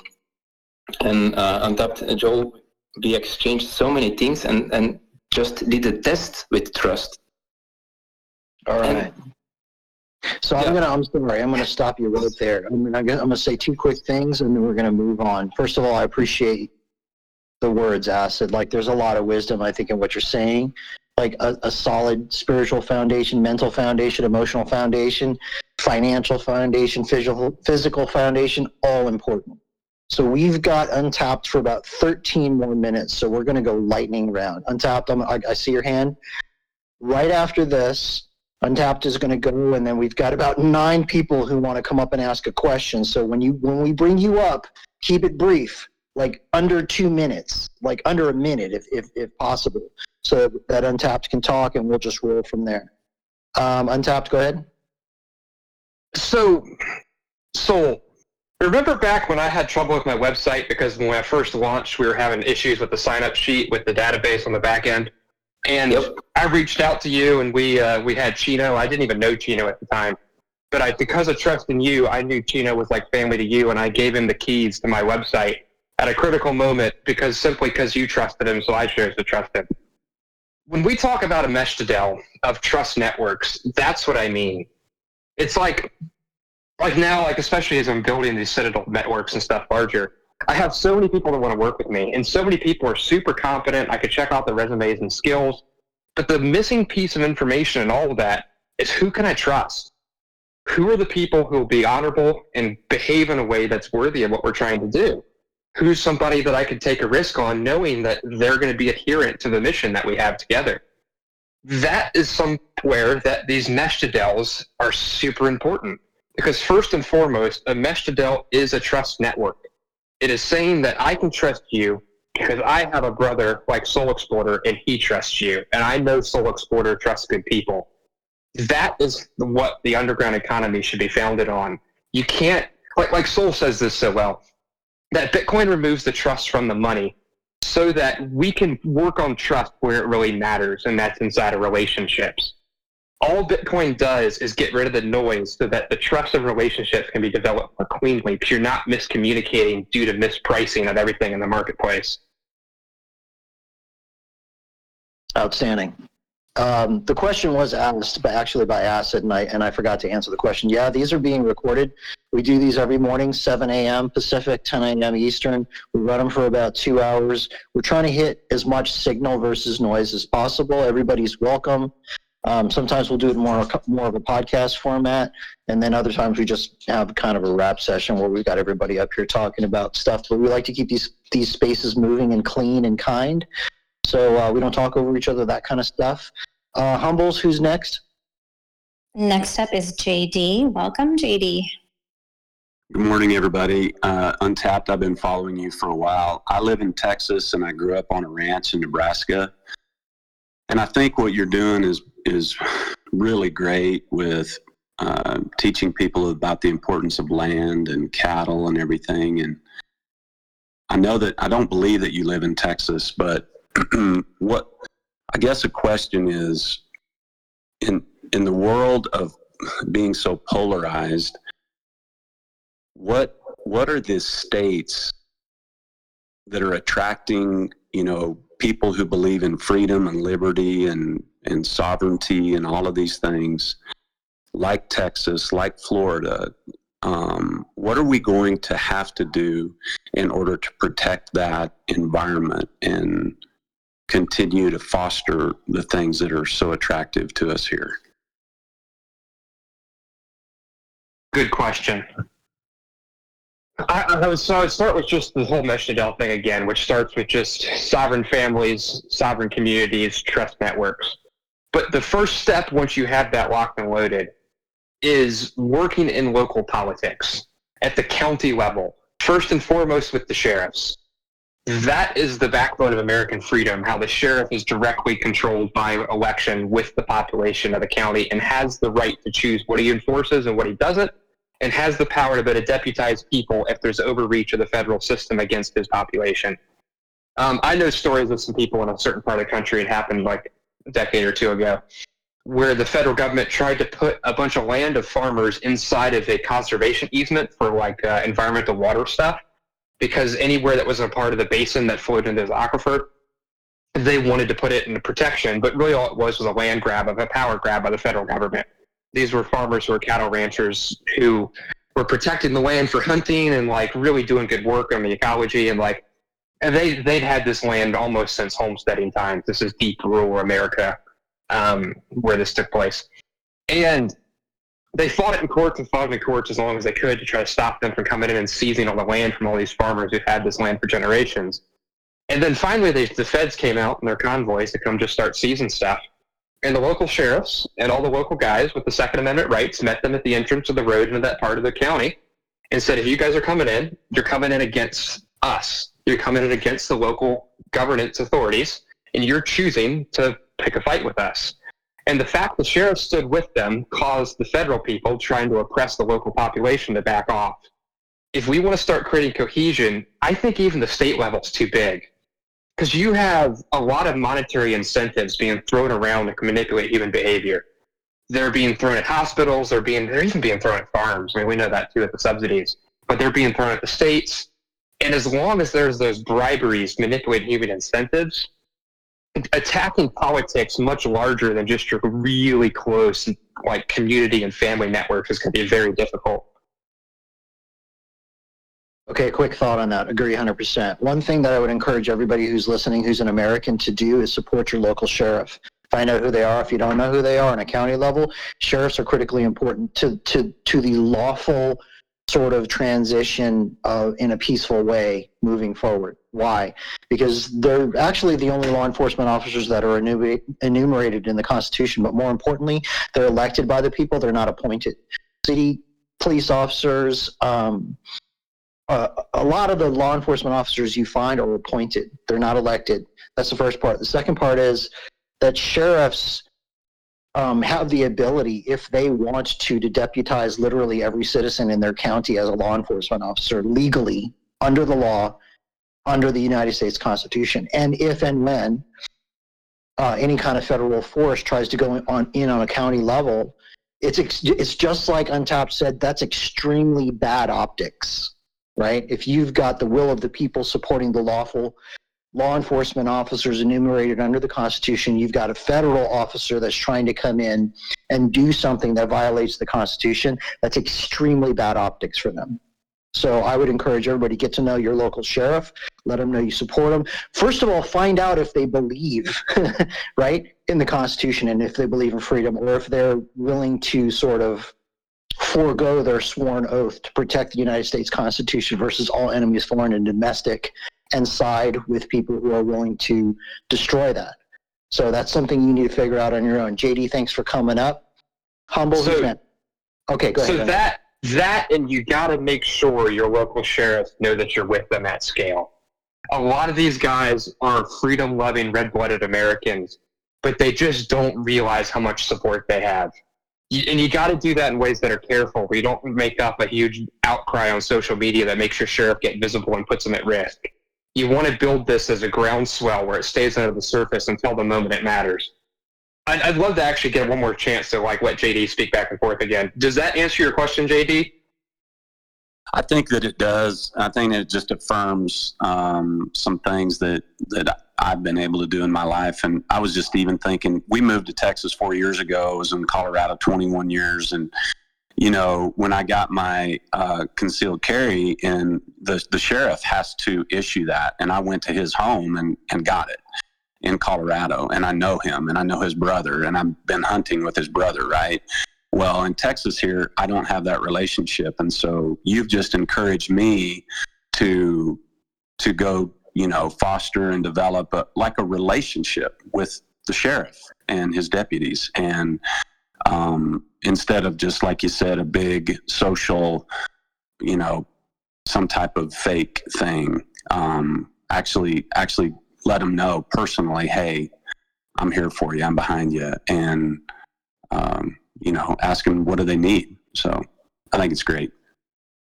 Awesome. Yeah. So, if you look at the states, even Texas and Florida has taken the federal handout money to push the medical stuff with COVID. Florida's pushing digital driver's license. Florida's also going out, their Department of Agriculture head lady, whatever, is even working on banning people's driver's license who attended the January 6th rally, even if they weren't violent. The state level is very, very difficult to engage with. That local sheriff level is our cornerstone. That's where we have to start. Yeah, and by the way, one last topic on the sheriffs, and let's move on, is that there's a sheriff in every county, I think. There might be a county that doesn't have one temporarily, but every county is supposed to have its own sheriff. Even the counties that are part of a state that's got a huge population, that still has the population centers are still part of a county, and there is a sheriff that has jurisdiction there. So that said, we're going to skip the line a little bit. I apologize, but we've got Stefan Rivera in here. Stefan, good morning. How you doing? Do you have something to ask or something to add to the conversation here? Hey guys, nothing in particular to add. I'm just interested to join in and I'm just sort of hearing what people are saying. I only just got here, but yeah, definitely the point around trying to build your own local alternatives and sort of trying to see what you can do in terms of finding those sympathetic people, whether they're in the government, in the police, in that area or not. I think those are useful things to do. But maybe I'll wait and listen a little bit just to get a sense of what people are interested to talk about today. Right on. Okay, so Untapped, I know we've got you for just about 2 more minutes. Humble, who's next? Untapped, go ahead. I'm going to push my guys back just a little bit more again. I think we're flexible today a little bit. I just checked my company chat. We're good for a little longer because this is important. So JD, one other thing to kind of talk to people on a larger scale strategically, the more red the area you go to, the better. I hate to say it, but Texas and Florida aren't that red. Florida before DeSantis was like a skin of your teeth election. Look for areas that even the cities are going red. Be around friendlies who understand freedom. The more of them and the you have at the state scale, the better. I'd love to hear from Bowtide. I've been getting some good interactions from him on Twitter about the Citadel stuff. You can go to him next, Cyber. Yeah, by all means, Bowtide, rock and roll, man. What do you got? Good morning. Hey guys, thanks for calling me out, Joel. It's been a lot of fun engaging on Twitter lately.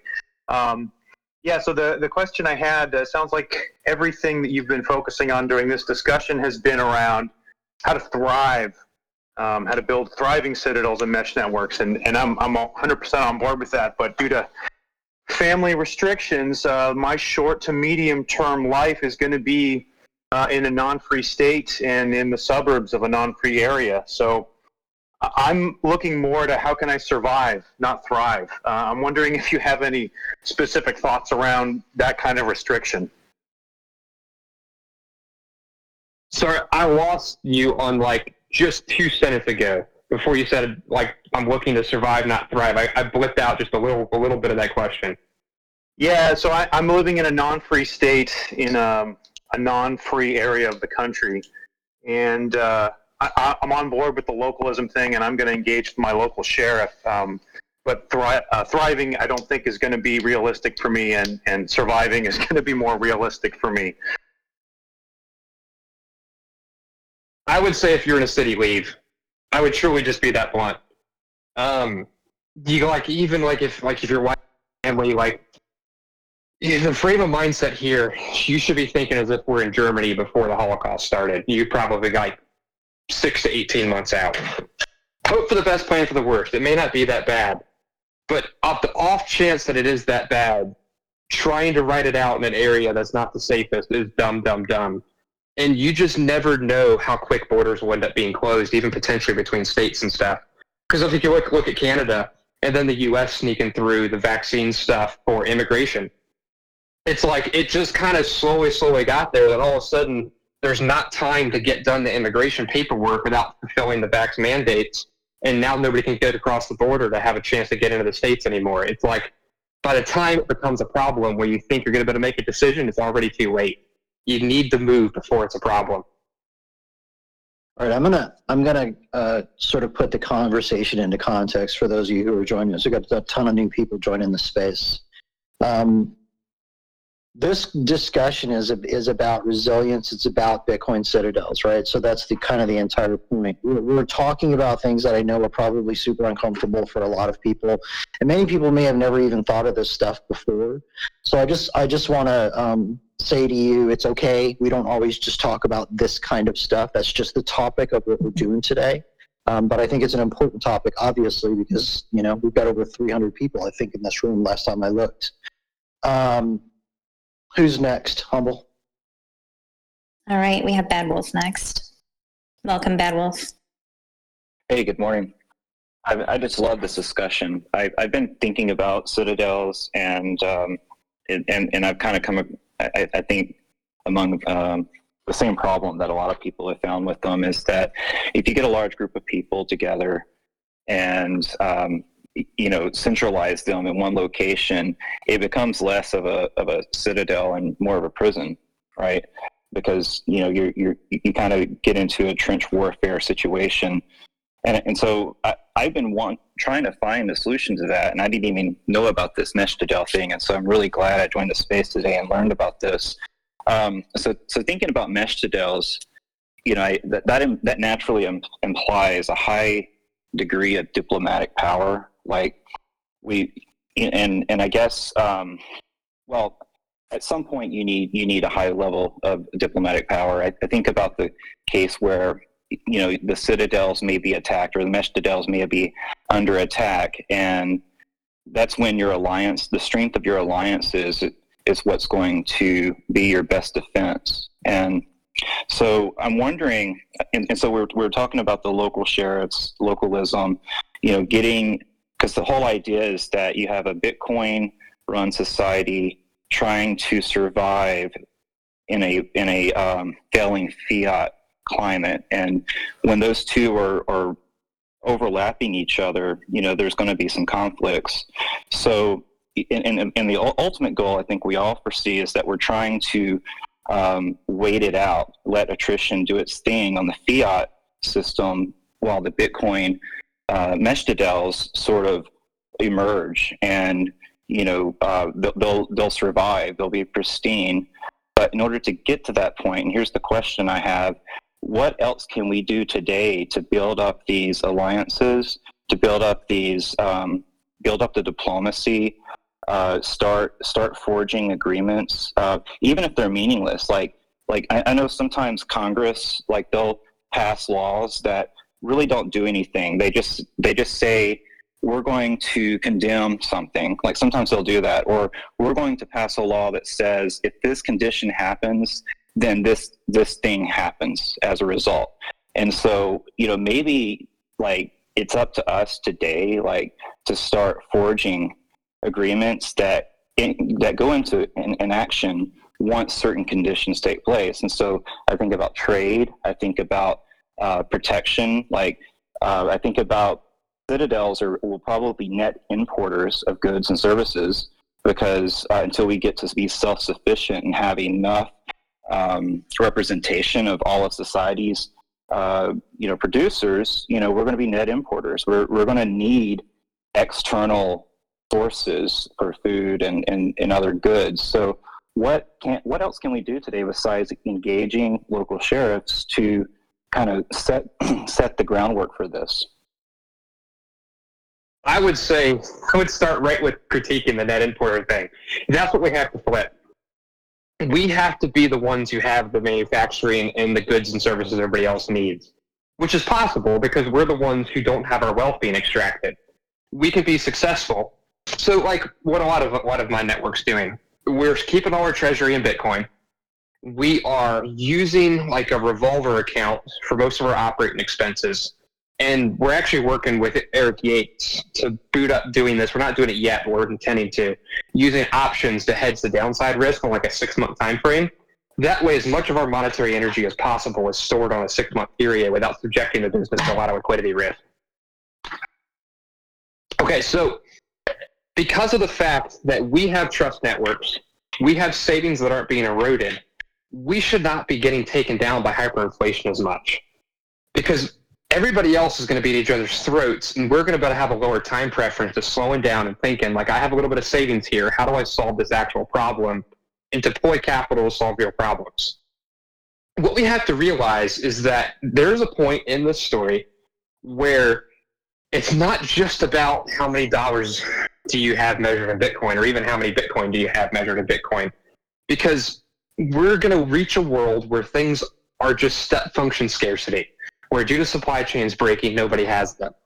If we in our local communities can get away from a just-in-time model and get into a just-in-case model, so thinking like booting up little micro machine shops, where you got a little 1,000-square-foot shop that can't compete on a price point with stuff coming out of China, but, like, you have the ability to do flexible manufacturing and fix things whenever nobody else get it. You can turn a profit doing it. I know guys that are making bank right now doing this. If we could acquire real skills, real trades with a just-in-case model, using our Bitcoin treasuries to lower our time preference so we don't have to play the same rapid game of the hamster wheel everybody else is playing and we can survive, the Bitcoin economy will emerge because we're the few people still trading. Now, the whole thing, too, of the risk assessment, don't make it so obvious that you're building a Bitcoin economy. Do that with your trust networks under the surface. I mean, use the revolvers. Use these easy places where you have cheap debt to keep as much of your exposure to Bitcoin as possible. And then solve real problems. That way, we're the ones who have the power as nobody else has it when everything's collapsing.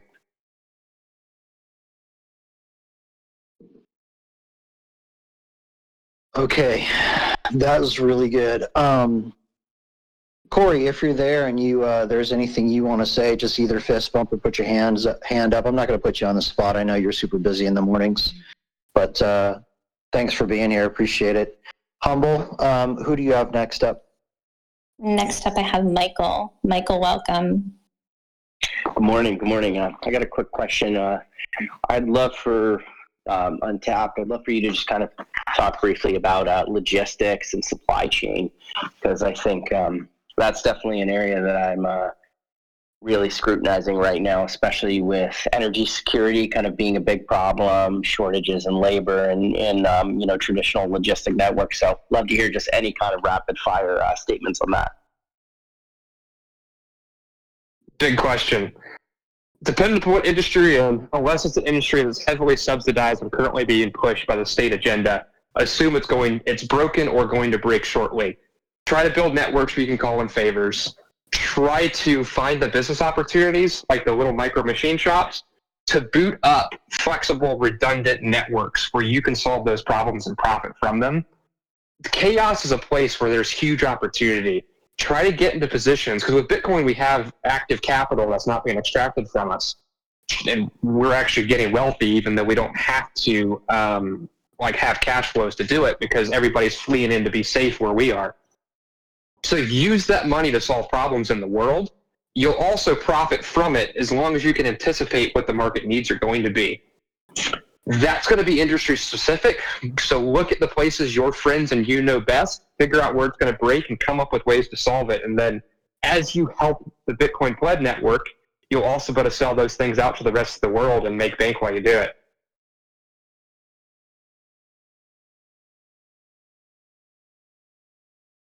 Right on. Okay, we've got about 15 minutes left. We got a ton of people who want to ask questions or add to the conversation, so let's just keep rolling. If we bring you up as a speaker, please be brief. Keep it to just a couple of minutes, and we're going to roll through this. We are recording this, by the way. We'll be posting it. Sats Radio, shout out to Sats Radio. He's recording this, and he's going to be putting it up on Spotify and Anchor, which then redistributes to all the major podcast platforms, etc. So thanks everybody for being here, and Untapped, thanks for your time. Humble, who's next? We have Christian up next. Welcome, Christian. Hi, I just wanted to make a quick comment. So I really enjoy the conversation you guys are having. I think it's important too that we start thinking about these kind of Bitcoin citadels not having any sort of like physical one location. So because of the way that Bitcoin works and related technology, we should start thinking of it more of membership in a sort of an idea. So the idea becomes the territory versus an actual physical territory. So that means it doesn't matter where on the planet you are, you can be part of this new thing.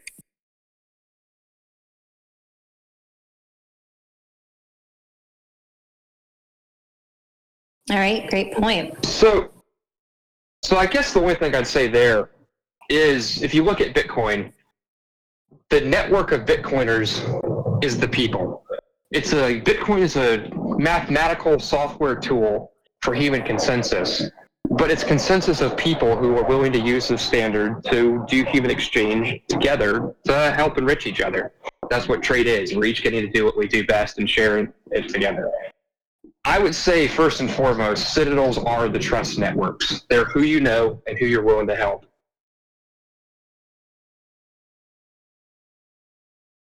And I think it's important, too, that we start thinking about what's important.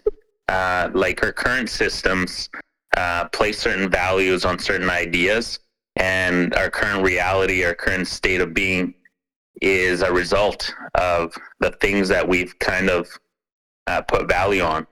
And so it's important, I think, to kind of look inward and figure out what it is that is going to be important to us in the future.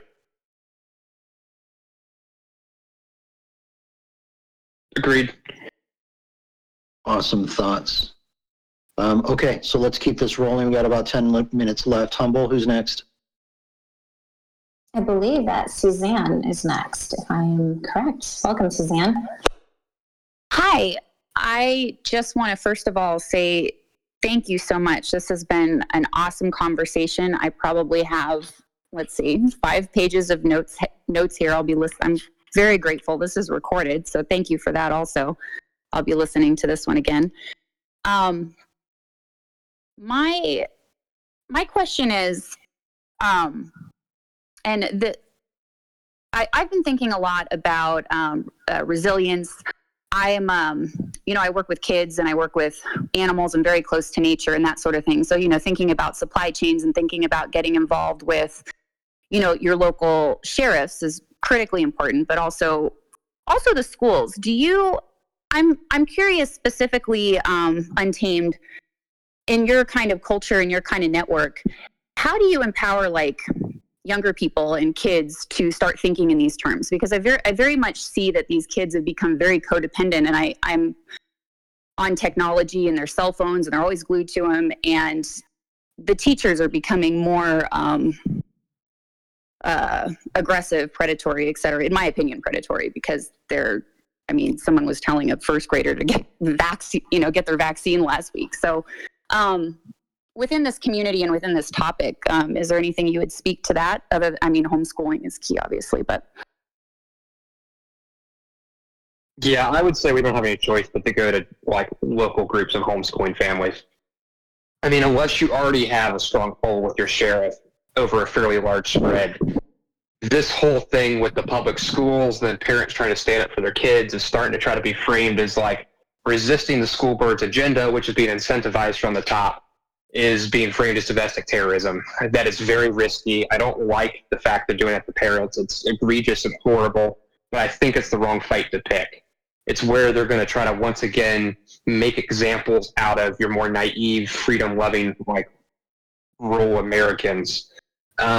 I think we need to stay out of the blast radius of that and solve that by taking responsibility for bringing in private teachers and homeschool and raise our own communities of good children. Thank you.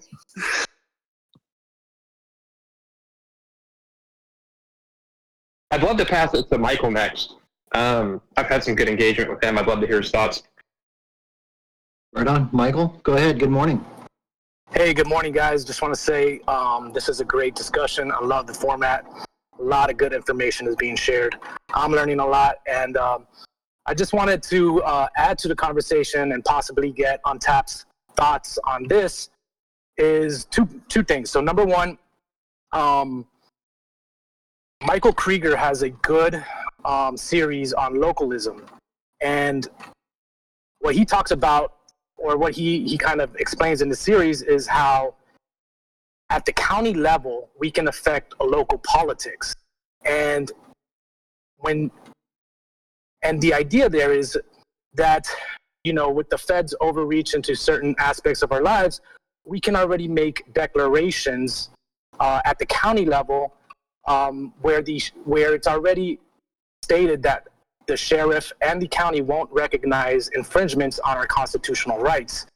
And while this is just kind of like a declaration, it does get the idea going, and it can spread into other neighboring counties. So I just wanted to bring that up and get your thoughts on that, as well as a second idea that right now what I'm seeing is a lot of people are disenfranchised by what's happening with the vaccine mandates. These are people, just ordinary people, nurses, working class people, but they have skills. And what I've been thinking about is they're willing to make big changes in their lives. They're just not completely on board with the Bitcoin vision or the Citadel ideas. They just haven't done that work. But we've been thinking about how to possibly start networking with these people who have potential skills that are just not in the Bitcoin circle, and potentially later on bring them in as potential working people in the Citadel networks. So just wanted to get your thoughts on that. Yeah, so first let's talk about the local declarations. I've seen that in success. I mean, I'm currently in Virginia. That's not where I'm going to stay, if anybody's curious. I'm moving over to the central U.S. by spring, bringing the farm and everything with me. We had a situation back, I think it was in 2019, where Governor Northam was trying to do an assault weapons ban and take away our Second Amendment rights. For those of you who don't know, Virginia is very red, very rural, except the vote is very heavily dominated by Northern Virginia around D.C., Richmond, which is very liberal, and then a little bit of the Tidewater region, which is very liberal. So like a lot of the country, the vote's swung by these population centers, but it violates the will of the majority of the geographic area of the state itself. So he was pushing this, and he just kept backing people into a corner further and further and further by they just in the courts were pushing stuff that was insane. And every time there was a protest, every time there was the local counties tried to do something, he would just make it more and more egregious. So what ended up happening is all the rural local counties across Virginia they had meetings over this. It spread like fire. It started with just one or two of them. They went to the local courthouse. They had and everybody was like petitioning their local sheriff and the local county leaders of like, hey, we want to be a Second Amendment county that says if he passes this, it won't be enforced in our county. And once the first one or two got it, it went off across the whole state to where nearly the entire state, like over 100 counties in Virginia, were Second Amendment sanctuary counties. He was still trying to push the assault weapons ban, even when the entire will of the whole state was against him. And it was so riled up that like a county literally couldn't not become a Second Amendment county because they were so pushing it in the local populace and sheriffs. So what they ended up doing is we all had an armed rally on January 20th in Richmond, where we had 70 or 80,000 of us staying in the Capitol, telling him that if he pushes this, it's going to be a big deal. And that's when they finally backed off, but they couldn't do anything because of the fact the support of the local counties was all with us. So that was the legal protection of the American system, the way it's supposed to function, right? So that support at the local level is how you control the narrative so that you can actually go out and have these things where they don't get eroded against you. Now, granted, it's not a long-term solution, but it stopped it for a while to where Virginia still has their firearm rights. So that's just a good example of that situation. What was your second question, Michael? Remind me. It was about tapping into people's potential skill sets now. Yeah, hiring. Yep. So I'm directly on this one already. I'm actually publicizing this week out to like first my main pool of people I'm already in conversation with, but I'll spread it out farther. Where we're booting up a bunch of different companies that are meant to solve some of these choke points in the logistics of supply chains and what's going to be needed by a lot of us trying to get sovereign. And we're going to be bringing in investment capital for acquiring all sorts of things that we're expecting supply chains to break on and stockpiling them, as well as in parallel trying to boot up manufacturing for different things where we're able. We got like a long-term plan we're working on. The real problem is that everybody's still connected to the whole black swan risk of global supply chains, right? So even the freedom-loving sides of the economy largely are. So you got these people losing their jobs, and you try to put them in a company, and they're not really getting away from the risk. We need to start thinking about these kind of just-in-case, redundant, resilient models, building companies around it and hiring these people. I mean, it doesn't matter if they're Bitcoiners or not. If they're people who love freedom, we'll orange them along the way, man. If they've got skills, they're honest, good people, willing to work hard, then let's collaborate and create value to be able to produce what people need the best we can of all of us together. 100%. Grassroots. Get to know your local sheriff. Let him know you support him. Interview him. Ask him direct questions. Ask him specifically, do you support the United States Constitution? Do you believe in the United States Constitution? Will you honor your oath to defend the United States Constitution? Watch closely for his reaction. If he doesn't believe in that, we have the power to vote him out. Vote him out. Get a new sheriff. Okay, we have 3 minutes left. I got to be wrapping this up. I do have client calls and stuff that I need to do, etc. So let's go with one last question or topic. Tone Vase, good morning. If you're there, if you've got something to ask or you want to add, welcome. Hey guys, well, I always got questions and answers, but thanks for bringing me up. I didn't have anything planned, but I was like thinking about it. Hey, Untapped, I got a question for you because this is what I'm struggling with right now. I have the resources and I'm already considering surrendering my U.S. passport, right? That's an option. And it's an option for a lot of people, especially, and my family has left Soviet Union to come to the United States. So it's not the first time my family has left. But at the same, and I can live a nomad lifestyle globally, though the COVID passports make that difficult. At the same time, I know that the U.S. does have the best gun rights. So one of the only reasons I would actually stay is for the potential that the U.S. would split into 2 or 3 countries, and then I do end up in one of those red states like Texas.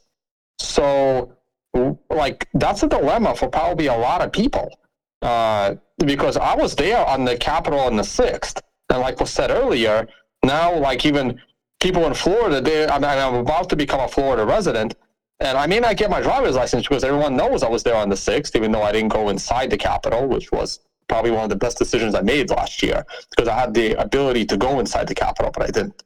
And so, well, like, that's a tough call. I know you're staying and fighting, but I tried. You know, I went peacefully protest. And now I'm lucky I didn't, get in trouble with the law for just being there peacefully and walking around. Okay, this is a really good question. I'm glad this came up as the last one. It's really important to know that this is global. There's not going to be any magic place to hide. What they're going to do is they're going to consolidate those who are the largest, and then they'll go after you smaller and smaller and smaller. Like the old thing about the Holocaust, right? First they came for so-and-so, and then they came for me. At a micro level, it probably makes sense to try to run somewhere third world and hide. But the incentives of the global power structures are to continue to manipulate those nations until there's nowhere left. I'm staying in the States and fighting because I believe this is where the crux of the battle of monetary reset is happening. And unless some of us stick around and win it, it's just, we're not going to have a chance. Okay, so there's this whole thing about balkanization that I want to address too. The U.S., we've founded a nation on behavior that I don't believe in, where we've been imperialistic and picked fights, things that I think are immoral around the world for a long, long time. And you reap what you sow.